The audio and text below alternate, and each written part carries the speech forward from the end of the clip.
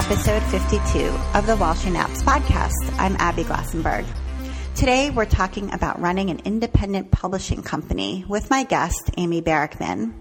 Founder and owner of Indygo Junction, Amy Barickman is a creative leader in the fabric arts industry. In 1990, Amy founded Indygo Junction, a sewing pattern and book publishing company, which has published over 1,200 pattern titles and 80 books. Amy develops products not only for Indygo Junction, but also for licensed programs with leading manufacturers in both the craft and gift industry, including her Crossroads denim fabric line with James Thompson Company. Amy's most recent book, The Magic Pattern Book, was published by Workman in 2014. Amy has a passion for all things vintage and has an impressive collection of textiles, handmade fabric, and needle art. This collection is the inspiration for much of Amy's work, including her book, Vintage Notions, and newest fabric line, Vintage Made Modern with RJR Fabrics. Amy Barickman, welcome. Thanks, Abby. It's fun to be here. Yeah, it's great to have you on the show. So you live in Prairie Village, Kansas, which is outside of Kansas City, Missouri, and I'm wondering what the craft and sewing scene is like in Kansas City. Well, it's exciting, especially recently. For instance, the Modern Quilt Guild is, I think we have one of the largest chapters in the country. We also have a really great maker community. One of my favorite things to do each month is to go down to First Fridays in the West Bottoms. And this is an area where a bunch of warehouses have been converted into vintage venues of DIY as well as wonderful antiques and just tons of creative inspiration. So I feel really fortunate to be in the Kansas City community. It's just a great lifestyle here in the Midwest, and great to have the community of creativity. We also have Hallmark based here, and they have brought national and international artists in that work at Hallmark, and many times those artists are the crafters or the makers that I find at art fairs and markets. So it's a pretty perfect spot for me. Yeah, it sounds like it. And do you work from home? I have a studio that I work at from home, and the business then also has a warehouse that stores our books and patterns, and so we ship from a secondary location. But yes, I'm fortunate that I do work at home. Nice. And so do your employees commute to your house? Yes, I do. And they work at home too. So we have meetings in the office, and there's a little bit of both that happens. Okay. And it's worked out pretty well. Yeah. How often do you have to go down to the warehouse and manage that part of it? Almost never. Uh-huh. So that's nice. It can be all done through email and correspondence through email, really.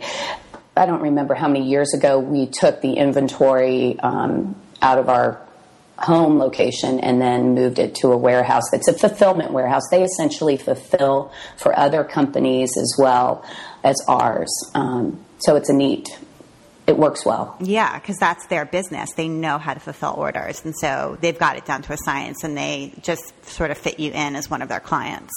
Correct. That's really cool. Interesting. That sounds like a good thing considering how many patterns you have and things. So you grew up in Iowa, and your mom, Donna, was a home economics teacher, and she was a designer. She designed sewing patterns for clothes and for bags when you were a child. And then she opened a craft store called Donna's in Valley Junction, Iowa, which she ran for 25 years.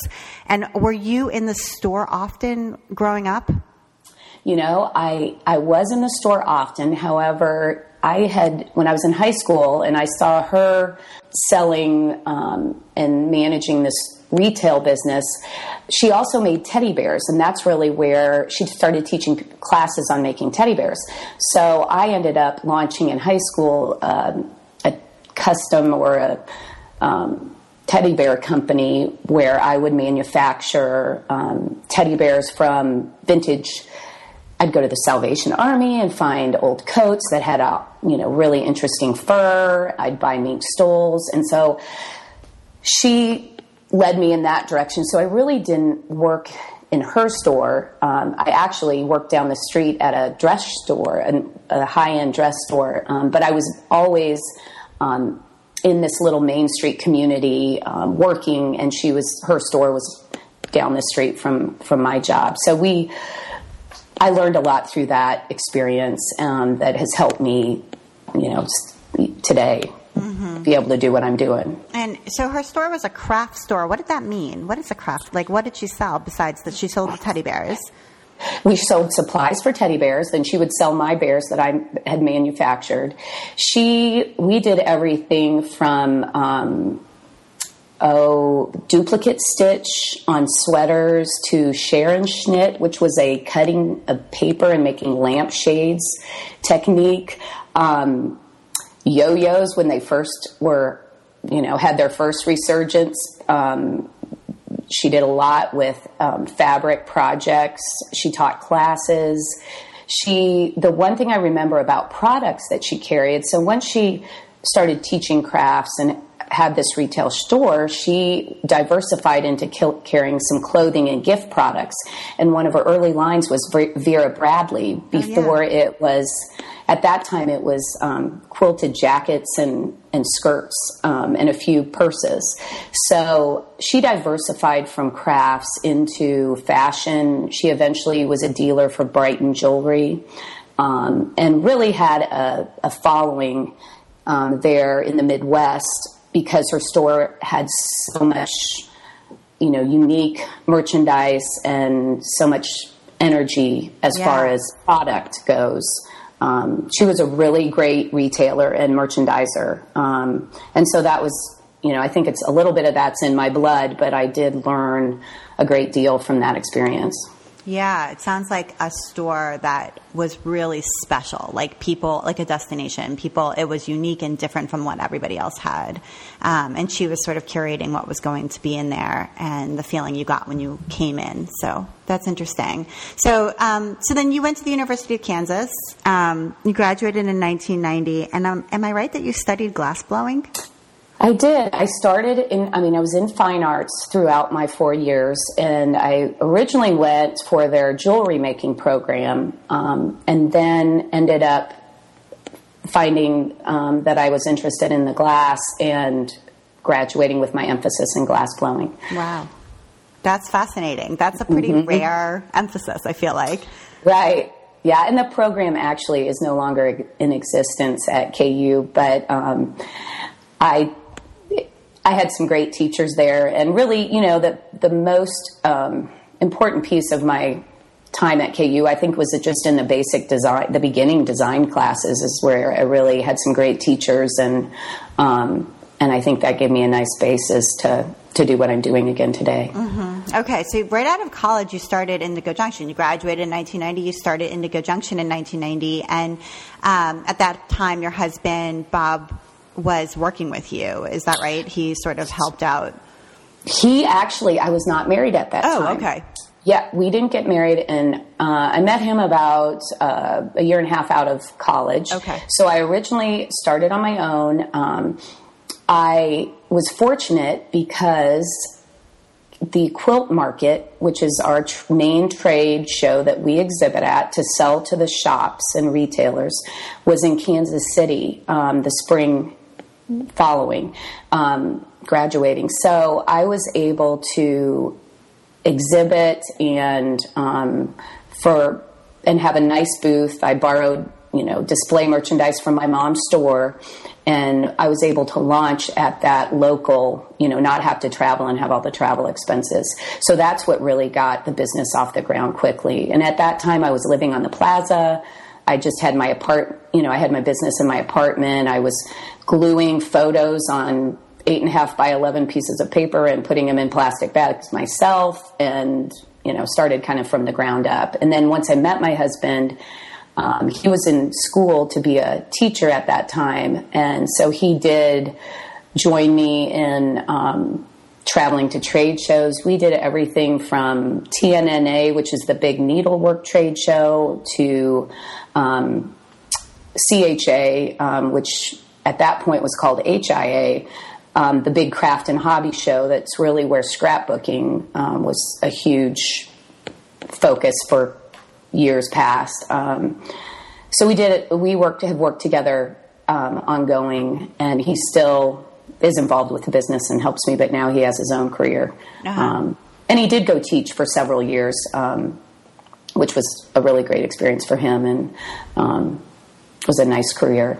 So what was your vision, right? You started this company, Indygo Junction, and, right out of college. And what was your vision for it at that time? What was the idea? Sort of what was the seed? Well, the seed really was that I thought I could help artisans market their work. And I knew that I had a base with a pattern business because my mother had, had patterns in her line that I could bring into my line. And then my hope was it would evolve into more of maybe being an artist agent. But the pattern business, really took off, and so that remained the, focus of the business. But I always enjoyed, and that's really why I named it Indygo Junction. I didn't want to attach it to any particular, category of products. And my original logo, I remember, was a handprint, and because I love the handmade artisans' work, and so that's where did the name Indygo? I mean, it's Indygo with a Y. Like, how did you come up with those two words? Well, I think Junction came from the fact that my mom's store was in Valley Junction, and I liked the idea of the junction being kind of a meeting place. And honestly, Indygo, I think I saw a label or something that had Indygo spelled that way, and I liked the way it sounded with Junction, and it was my favorite color, essentially. So I thought, why not Indygo Junction? Right. And I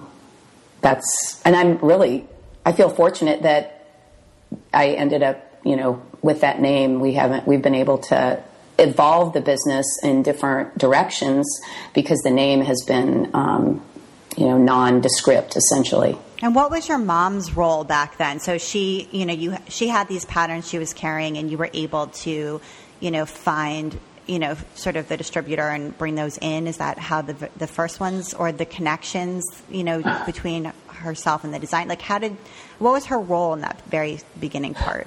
Well, she had really acquired a really wonderful creative community that taught classes in her store and created, instructional material for projects for her store. Patrick Lose is a designer today who does phenomenal work, and he started originally with Indygo Junction and through just visiting my mom's store, and then we were introduced and, progressed from there. So she, in the early days, was helping me acquire artists, and we worked, either we would buy designs outright or we would license designs, and she really continued to do that until she closed her store because her store drew creative people, and many times she would have the mind of a marketer and product developer, and be able to pitch me ideas. And then some of them I ran with, some of them I said, no, I don't think that's going to fly. And then I was doing, that on the side myself, but she was a wonderful resource. Yeah. And this is the days before the internet. So it was really hard to sort of find, new people, new talent, new ideas. Like it was just a slower pace, and it was also a sort of a different sense of search and discovery too. Completely different. I love what we have today, but at the same time, I feel fortunate I started when I did, because I do think it's a much more crowded market out there, and challenging beyond those early years. Yeah. What was quilt market like in 1990? I guess that would have been 91 maybe. Yeah, yes. It was smaller. There weren't the designers that we see today, the influence of the independent designers like, Amy Butler, Tula Pink. Right.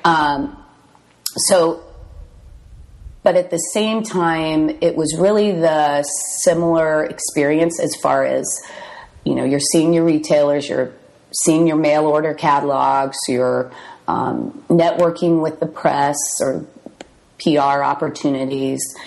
We did, as far as like business being done, there was many, many more orders that were taken at the show. Now I feel like the trade shows are more of a gallery experience where shops can come in and really get a nice overview of what's out there. But many times they, take our newsletter and they take it home and they study it and then they end up ordering through a distributor. So many times we don't have that direct sale that we used to when we were at a quilt market. Yeah, I think that's sort of fascinating, the way that the trade show has changed and sort of what role it might play in 10 years, 5 years from now, and the effect that Instagram and, that all of this sort of instant sharing and previews and things like that has on the way business is done at a show. Yes, I think it's definitely evolving, and we're trying to, be sensitive to that and try to take advantage of that opportunity, because the trade shows are so expensive to do if you have to travel, with airfare and shipping merchandise, and so looking at opportunities that we can connect, to the consumer online or to the business to business is definitely something that we're really paying attention to. Yeah, like new ways to make it worthwhile to have that FaceTime. Yeah, and I do think it's worthwhile, but it's sort of being reinvented in a way. Sort of what you do there and what its purpose is. Right. It's sort of changing and shifting, which I'm kind of fascinated by. So, all right, so you describe Indygo Junction as a fabric arts publishing company, the goal of which is to showcase the talent of leading sewing and craft designers. And it's really pretty amazing. I mean, it reminds me in some ways of like the Big Four, in that, there's like hundreds and hundreds of patterns. If you look on the website and you just, pick a category, bags, women's clothes, something like that, it's just like, pages of patterns. And so, it's like really prolific, and that's sort of interesting. I think the business model, though, as an independent company, I feel like it's pretty unique. I was trying to, find a comparable when I was researching for our conversation, and I was having a hard time identifying a comparable. And I wondered if you have one in mind, either within crafts or in another industry that sort of operates the way that you do. I think we are unique. Off the top of my head, I can't necessarily come up with somebody that is in the category. There might be more quilt-focused pattern companies out there that license. Pattern Peddler was one of them, but they did it in a different business model than we did, because we actually license and publish. They were more of a distributor of a variety of designers. And, currently we've kind of been evolving to where we're doing more in-house design ourselves, because I have some wonderful people right now with amazing talent. And so we can come together as a team and develop patterns and ideas internally and then publish. But I'm always open to looking for, talent that's out there that might be able to contribute to Indygo Junction's overall brand. But I do think we are unique in the fact that many pattern companies are pretty much independently run by the designer. And for me, the ability to, as you mentioned, be so prolific with I have a lot of ideas and things I want to do. So orchestrating the team and then kind of architecting our product development is really my passion. So I just feel fortunate that it's worked, for this long, and that's where we're at right now. But right. So this Indygo Junction was never about Amy Barickman's designs. That's just sort of not what the focus is. So your focus is on product development, where you're scouting talent, you're working with designers, both licensed designers and in-house designers, to develop a product that will succeed in the marketplace, and then you're marketing that product. You're creating it and then marketing it. Which is, it's pretty interesting. And I wondered what your goal is for the designers, the outside designers, say, who work with you or have worked with you in the past. Is the goal there to launch them and launch their career sort of independently, sort of we'll give you a start? Or is the goal to sort of have them be under the Indygo Junction umbrella and be kind of like part of your family ongoing? Like, or does it vary? It probably varies a little bit. Ultimately, if we invest in launching somebody, it's nice to have them hang around for a while, because there is a lot to investing in producing a pattern and working with a new artist. And that is where I think the business model is shifting for us because of people's ability to self-publish now. And distribute, e-patterns, all these different ways, Etsy, that you can sell your own PDFs and things like that. So we've really kind of turned a corner to getting a better balance between, what we produce in-house, versus what we license with outside designers. So we're not in the position where we've invested completely in somebody else's brand, but instead focus on Indygo Junction. And that's really to where you'll see our logo sometimes as just Indygo Junction, and then you'll see our logo Indygo Junction by Amy Barickman. So that's a branding strategy to make sure we connect the dots between Amy Barickman and Indygo Junction and that connection, and make sure there's understanding in the market kind of that, I may not be sewing and making the patterns, but I'm kind of architecting what's happening with our design. So in order to sort of pull it closer. Right. Mm-hmm. Okay. And go ahead. Well, that really happened when Vintage Notions, the book, I decided I was going to undertake self-publishing that, and I worked with a business consultant, and he really suggested that I come out from behind the Indygo Junction brand and establish myself as, a personality in the industry. Yeah, I do think it helps. It's interesting. People can argue back and forth, and I do think that it helps to have a face. And a name and a story. And I don't know whether that always was the case, but I think now in a situation where people are connecting one-on-one with designers so often online, and they feel like they know Tula Pink, they feel like they know Heather Bailey, they're sort of connecting with their stories, their lives, that they do want that. They have that desire to connect with you and see you. So I think it was wise. I think you. I'm glad that when we did, because I think if we would have waited much longer, it would have been more and more challenging to establish that community that might follow the Amy Barickman brand as well as the Indygo Junction brand. Right. Okay, so the artist that you license, is that kind of like an advance and then royalties? Is that the way that those deals work? Usually that's what we do. Right. Okay. So they have something up front, and then, if the pattern really is popular, there's residual benefits. Right. Okay. Interesting. And do your designers ever come to Quilt Market with you? I mean, besides your in-house team, but. Right. Yes. Marianne Donzie. She is a extremely talented part of our team and has designed with me for probably over 15 years. And she has come to shows in the past. It's getting more and more challenging because of the cost of the shows. Right.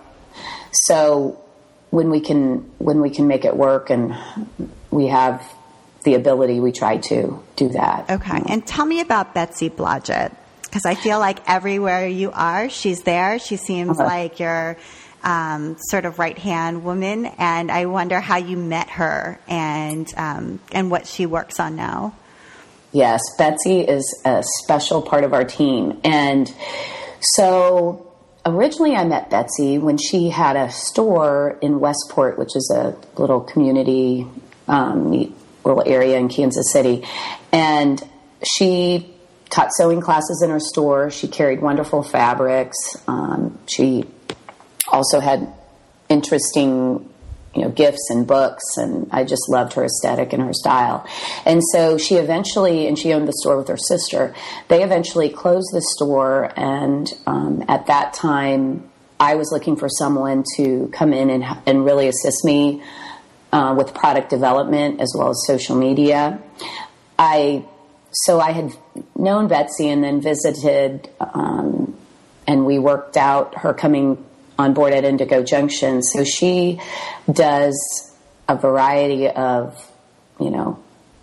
things with me. We work together on blog posts. She does a lot of the acquisition, or most of the acquisition. She'll bring the suggestions for fabric lines that we feature on our pattern covers. So she works with the fabric companies and their marketing team. As far as social media, she's doing out there finding great posts to share and information and stories and articles for me. So she's has also worked with me. We're working on some videos, and so I think we're going to do some videos where we team up together, and then also she'll probably end up doing some Indygo Junction videos on techniques for us, and beyond that, we'll just see where things go. In a small, in a business our size, it's everybody pitches in, and I have Cheryl here who's behind the scenes, and she's an amazing person to work with too. I'm really feeling like I've been blessed with some wonderful talent and just nice people to work with. Mary Meyer is another one of our team members that has a wonderful history in sewing. She used to be a teacher at a local community college, and then she had her own pattern company back when I started Indygo Junction. So I think for me, having those team members that really know their stuff has been incredibly beneficial to the brand. Yeah, totally. I feel like being able to have someone who can be almost like a second you, in other words, who has this talent, the skills, the knowledge, understanding, the vision, is just such a gift, because you're more than twice as productive when there's two of you. So just with two is amazing, but to have several others is awesome. Okay, so what I think is really unique about Indygo Junction, beyond sort of finding new talent to bring in and license, is that you're also finding old talent. So you are a huge collector of vintage things, vintage sewing related things, and you've done a lot of work bringing back out of print media related to sewing, whether it's through republishing or reworking vintage patterns, or scouring home economics newsletters from the early 1900s for the best content and then publishing it again, or using vintage prints as an inspiration for a fabric collection. And I wonder, first, where do you go to collect what your collection? I'm betting that it continually grows. So where are you looking? Well, eBay is a wonderful source for me because I can actually, for instance, my Vintage Notions book was based on the Women's Institute and Mary Brooks Pickens' work, and so I can key in a search. So every day in my email, I see new eBay items listed from those search keywords.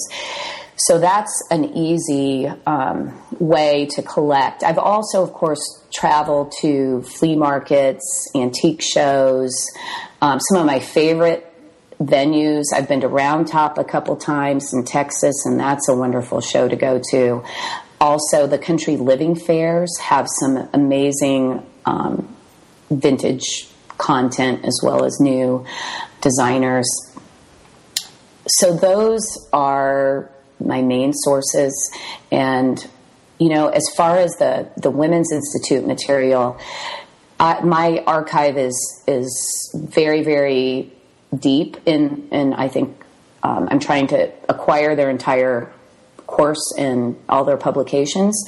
And there is, without the internet and eBay, there would have been no way for me to be able to do that. So, you know, that's a huge opportunity as far as if I find a particular illustrator or a particular author and I can, you know, acquire their collection of body of work pretty quickly through eBay. So why did you feel like you wanted to self-publish Vintage Notions? Was it because a bigger publishing company just wouldn't be interested in a niche idea like that, or was there another reason? Well, it was probably twofold. I was so inspired and excited about this material that I had a hard time being patient. And sometimes you have to be very patient when you're waiting for proposals to be reviewed at different book companies. So, and I, you know, in hindsight, yes, I think I was turned down by several publishers. I can't remember exactly the progression. So then I was thinking more about the content and how I wanted to have control of the content. So it was a strategic decision in self-publishing. So as I wanted to continue to evolve the content, I wanted to not be, you know, having to answer probably to somebody else's plan, and I could drive that plan myself. Taking on the marketing too, I really loved developing the marketing in addition to the product. And so in doing that self-publishing, I was able to, you know, schedule my book tour. I went to Country Living Fair and talked to them, and they had me come in and present, and I was able to work with retailers that were there and get the book in the right places, I felt. Not to say that I don't think it would have been, you know, in hindsight, what would have been like if I would have been patient and found a publisher for it. I don't think it would be the same book.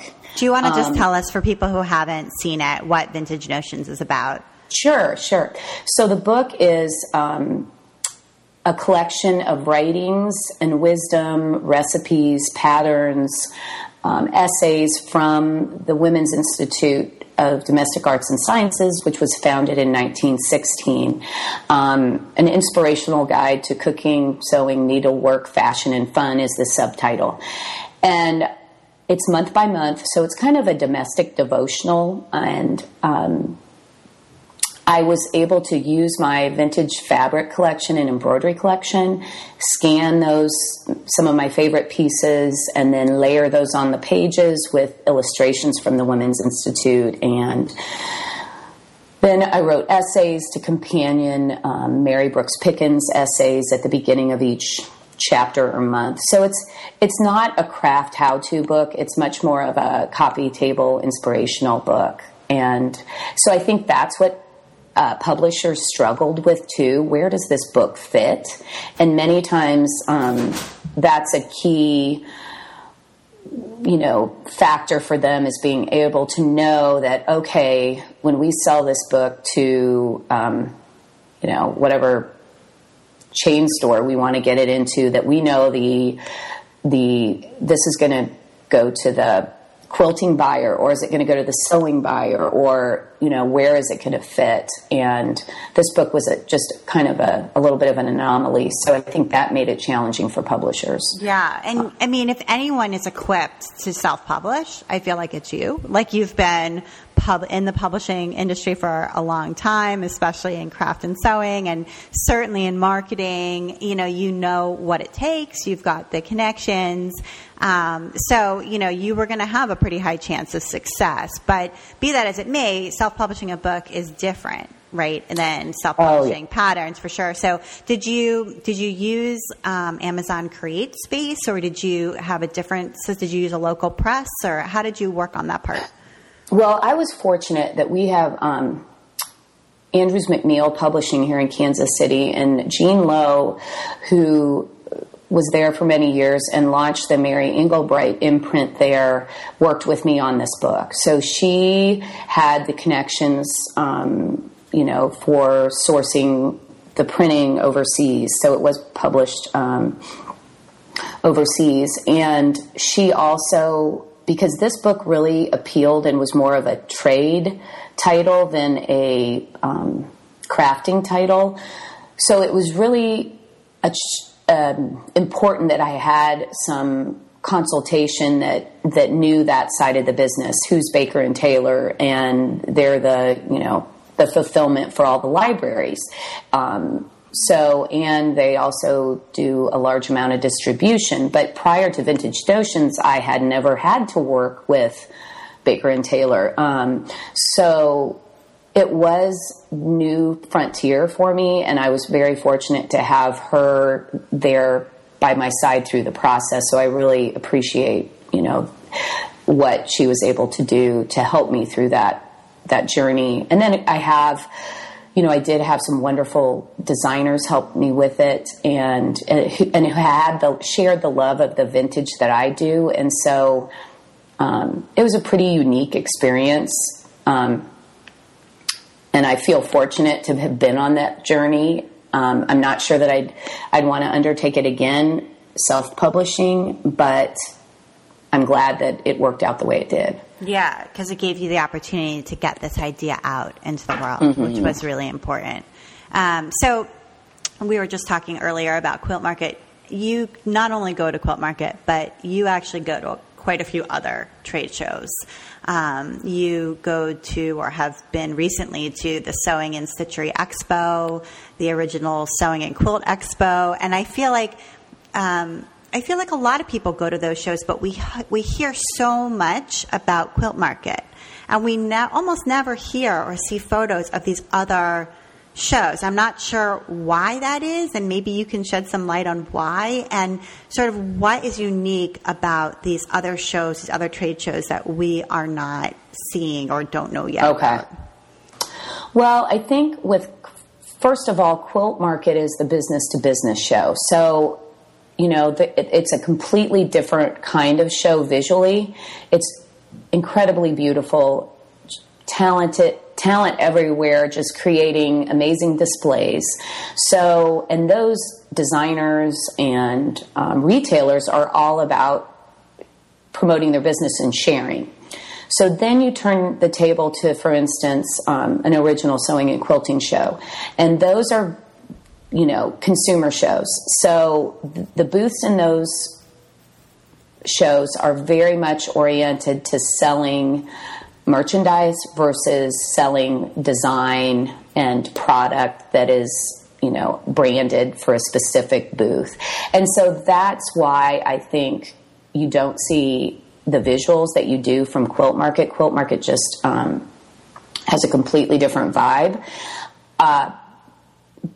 And I think, at some point there are beautiful, quilt shows at the original Sewing Expos that I was at. They had, and then I was at, QuiltCon, I think, was kind of probably breaking that barrier, because that show just had so much excitement and just a wonderful exhibit of quilts. But all in all, I really think the Quilt Market is a much more visual show than these other shows. Okay. And it was always that way. Am I right? Right. So when you were there way back in the day, before social media, before the internet, it was always that way. It was always about sort of beauty. And so it lends itself so well to Instagram, right? Right. Like it's totally. It's like the perfect match, even though it's not for consumers, whereas these other shows are for consumers. And so you would think more people would be there and be able to share it. Right. But it's less shareable. I think so. And I think, as a consumer, you're not as much about, you're going there for your own benefit, not the benefit of sharing it with, say, your guild or your followers that you have. You're more about, fulfilling for your independent creativity, where at Quilt Market, it's all about, sharing and promoting and getting the word out. Right. So, yeah, and I feel like you have a really unique perspective because you've been doing this for 25 years, and there's happened to be a 25 years in which media has changed drastically. So, from 1990 to 2015, I can't imagine a time in which media has changed more. Right. And so I just wonder if you have any sort of reflections or thoughts about that, about having to sort of stay on top of things and not feeling as though, well, everybody's lapping me. And so, but instead being continuing to be excited. You're embracing YouTube. You're on social media. You're doing digital patterns. You're bringing things in-house and becoming more of a personality of Amy behind Indygo Junction. Like, you're making these moves to sort of stay abreast. And I think that's really admirable and something that a lot of people sort of instead pull back and say, well, everything's changing and I can't do this anymore. Right. Well, I think I was lucky to start so young. So that, and, I had all that energy and was fearless back when I launched Indygo Junction. So I think that's helped with the longevity. I do, and I'm, what feeds me is the challenge too, and the doing something different and new. And so I think really the evolution or revolution that we've had technologically that's affected our industry has probably kept me in it, because it's like new frontier. And I will say, though, that it's challenging in a way that you never feel like maybe you're doing as good of a job as you should be. And it's hard not to go out there and compare what you're doing to others, what others are doing, and not feel like, I don't know, that constantly there's opportunities that pop up that you're like, oh, wait a minute, how do we do, Snapchat, what should we be doing there? It's much more, intense than it was when I started and through the early years. And it's a lot more as far as requirement for I wouldn't be able to do all the things I'm doing without my staff. And, it's really, though, the reason we're doing all this is survival. Today's world, I think it's really required. You don't have a choice whether or not you want to, get into social media or think about video content. Yeah, and you do a great job. I mean, I just want to say you do a great job with it. Like, I watched your video at, you launched, I think, 31 patterns at Market, and plus your fabric line, and you did a video with Alex Anderson, I believe, and she was talking to you about, sort of showing off some of the new samples from some of the patterns. And you just, you have that poise in front of the camera. You feel comfortable. I don't know. I think that not all of us can do that, but you've embraced it and you're doing it really nicely. So kudos to you. Thank you. I appreciate that. I do. It's, I'm learning, though. I'll tell you, the video side of it is, you just have to change your mindset and really, put yourself out there if you're going to do this. And so that's what I'm doing. Yeah. Yeah. I think it's admirable. So, I know your family, your parents grew up in Michigan. You have a family home on the Torch River. Are you going to get some time there this summer? I am leaving soon for some time up there, and I cannot wait. It's my where I go to reignite my creative spirit and spend time with my family. And I've been going up there since I was a child, so it's a really special place to me and now my kids and my husband, and so it's going to be a nice break. So I'll put some pictures out on Instagram out on my paddleboard, and that sounds terrific. And you have a child in high school and one in middle school, so they'll be coming up with you and spending time. Mm-hmm. Well, and when you work from your home, that can get challenging with your family. So this is our sabbatical that we take. It's really nice to be able to do that. Yeah. And was it hard to work from home when they were little? I mean, how did you balance that? I mean, now they're a little older, they can kind of fend for themselves, but when they were little and you had, 2 little kids and had this really incredible business, I mean, what was that like? It was challenging. I was fortunate. I would, I'd bring in and have babysitters, nannies come to the house. So it was always nice to be close to them, but there were, challenges at different points, but all in all, it worked out. I was lucky here in Kansas City. We have like Parents Day Out, which happens at local churches. A few days a week they could go to a little program like that. And I had family in town. My husband's family is here in Kansas City, so they helped out. So it really was it takes a village model. And then though Jack and Emma came to, Quilt Market, and I remember we dressed up Jack in his Halloween costume in our hotel room when Quilt Market was in Houston in the fall. So they've lived it with me and have been very supportive. So I feel very blessed. Do you have any hopes of it being a family business? I mean, in some ways, you had a family business with your mom in a certain way, even though it's not, the same business, but there was a connecting thread there for sure. And she's still very involved. I mean, she was at Quilt Market modeling, right next to you, and she comes to all the shows. So do you think, what do you think, Jack and Emma, they're going to step up or no? I don't know.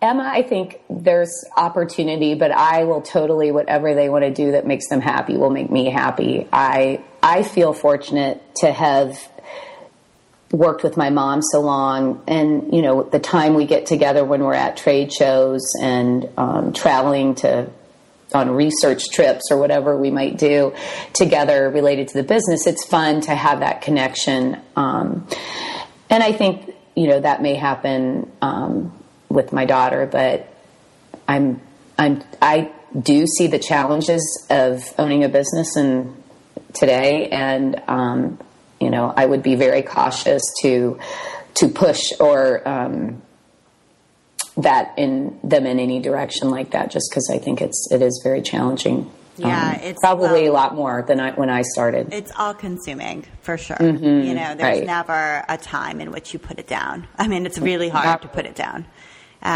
So yeah, I can tell that.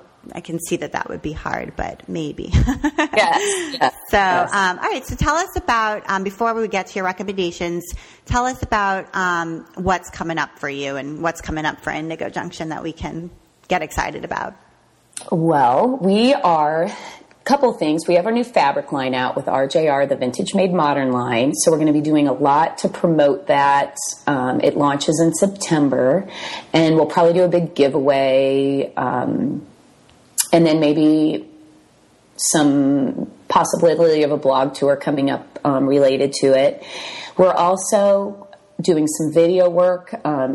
We recently redid an area in the office so we could actually set up and film videos.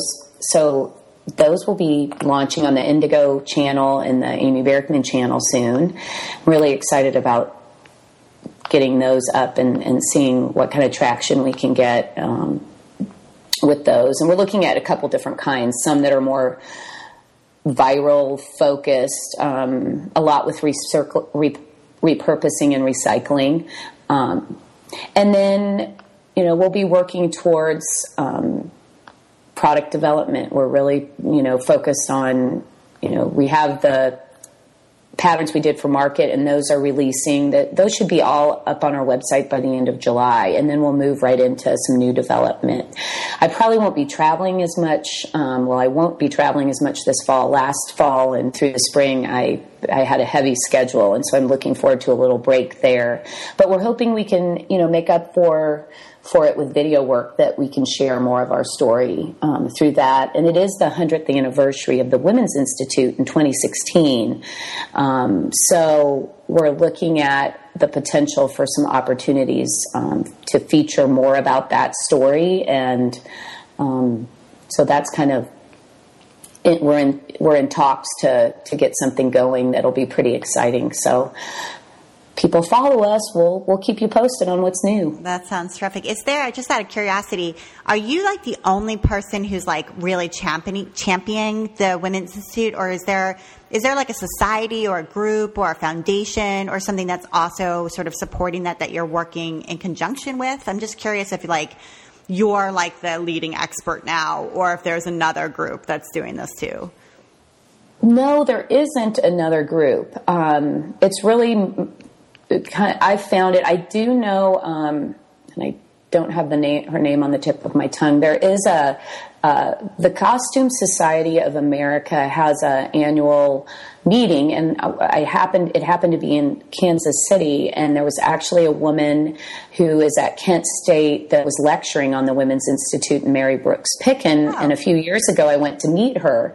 Really incredible, professor, and she shared that passion for this content that I did.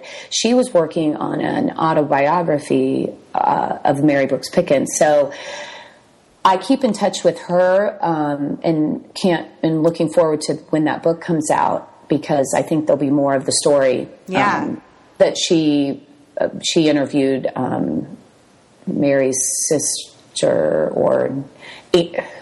or niece before this woman had passed away. So, but other than that, there is a Women's Institute in the UK that's still in existence. Uh-huh. The Women's Institute that my content and my book was based on is MAN. The Women's Institute over in England is EN. Right. W. So I've talked actually to some stores over about coming to maybe do lecturing on the American Women's Institute, mm-hmm. and lecture and share with the Women's Institute that's still in existence over there. That's very active. So that's a neat, Interesting. Yeah. There's a little bit of a historian in you. So that's really interesting. Oh, yeah. All right. So let's get to your recommendations. And I have one recommendation as well. So we're going to start with Olo Clip. So tell us about that.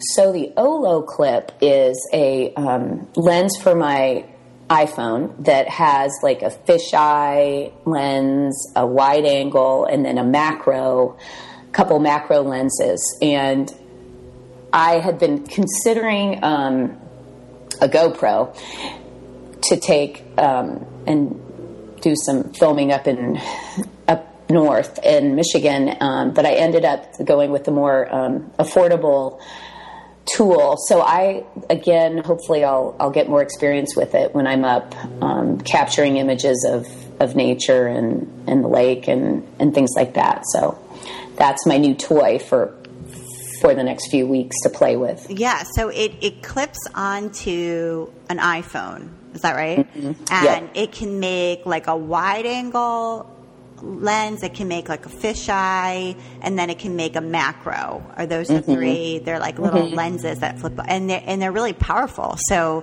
they transform your iPhone into something much more much more interesting of the visuals you can take. In fact, my daughter and I were playing with it last night, taking pictures of flowers, and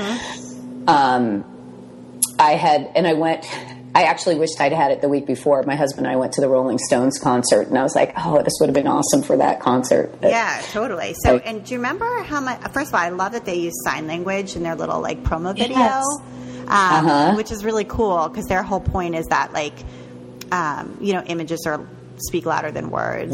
I just wonder how much it costs. Do you remember?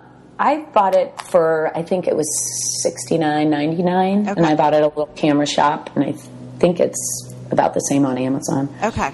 All right, cool. So that's a good one to know about if you're interested in sort of souping up your iPhone camera to take some cooler pictures. For the summer. Yeah. And, it does, obviously, the quality of those photos, if you are sharing them, it does really matter. So having a way to make a really awesome photo that's going to be attention-getting, besides being fun for you, it can pay off in the long run as far as your followers. Yes. If you want to use it that way. Okay, so I wanted to talk about a pretty cool website project that I found called Project Adelaide.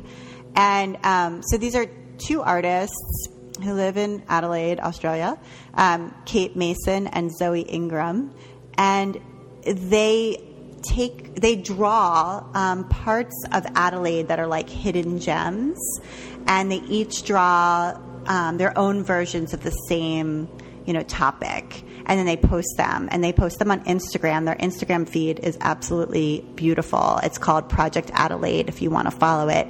And so right now, like, they're doing animals, and it's just so charming. They each drew two pandas, and you see like their style left and right, so they're like side by side within one image. And they did monkeys and leopards and like zebras, and so it's like a daily drawing practice basically. And it's just, highlighting hidden parts of where they live. And it is so charming and such a good use of Instagram, and such a good way to get to know the style of two different artists who are drawing the same thing on the same day, and often, quite differently, but sometimes strikingly similarly. And they did flowers, which was like a beautiful series. I think it's like a monthly theme. So, yeah, if you look at it, they did food. It's just lovely, It's just one of those things that's like every day it's lovely. So I like that. Sounds wonderful. That. Yeah, it is really cool. So Project Adelaide. Okay. They have a website too. They're on Facebook. They're doing it all different places. But I think it lends itself especially well to Instagram. So so that's my recommendation. And then you had one more that you wanted to talk about, which is Talk Like Ted, or was that by Carmen Gallo? It's just a book that I'm reading. I just thought it was a really great book to help anyone who's thinking of lecturing and presenting in front of whatever size group. So I've been reading it because I really want, one of my goals, or where I think I can improve is presentation. And I do lecture and really enjoy lecturing on, for instance, the Vintage Notions book, or I've also lectured on crafting a creative business. And so this book is just, words of wisdom, examples of successes that have happened that are related to the TED Talks, and so it's been fun to kind of set a goal to improve in that. Yeah, I just bought it. Skill. I just bought it while you were talking because it looks fantastic, and I'm actually going to be. I'm going to be the keynote speaker at a conference in February, and I haven't. Congratulations! Yeah, but it's and I have another speaking engagement right prior to that, so there'll be two back to back. One of them is local here, and then one of them I have to travel for. And that is not my area of expertise. Like, I think it's really cool and exciting, but I've got a lot to learn. So as that book sounds like exactly perfect for me right now. I was just saying to my husband last night, I need to watch some more TED Talks so I can learn how to do this. So that's super. Thank you. Well, that's exciting that you're doing some lecturing too. Yeah. Cool, right? I mean, always got to look forward. So, yeah, I'm excited. Well, Amy, it's been great talking with you. Thank you so much for taking the time to be on the While She Naps podcast. Well, thank you. I love these podcasts, so I'm thrilled to be here. Oh, good. And you've been listening to the While She Naps podcast. I'm Abby Glassenberg, and I invite you to visit my blog, whileshenaps.com, where you'll find helpful information for creative entrepreneurs, as well as tutorials and patterns for making stuffed animals and dolls. And if you enjoy the show, tell a friend about it. Thank you so much, and I'll see you next time.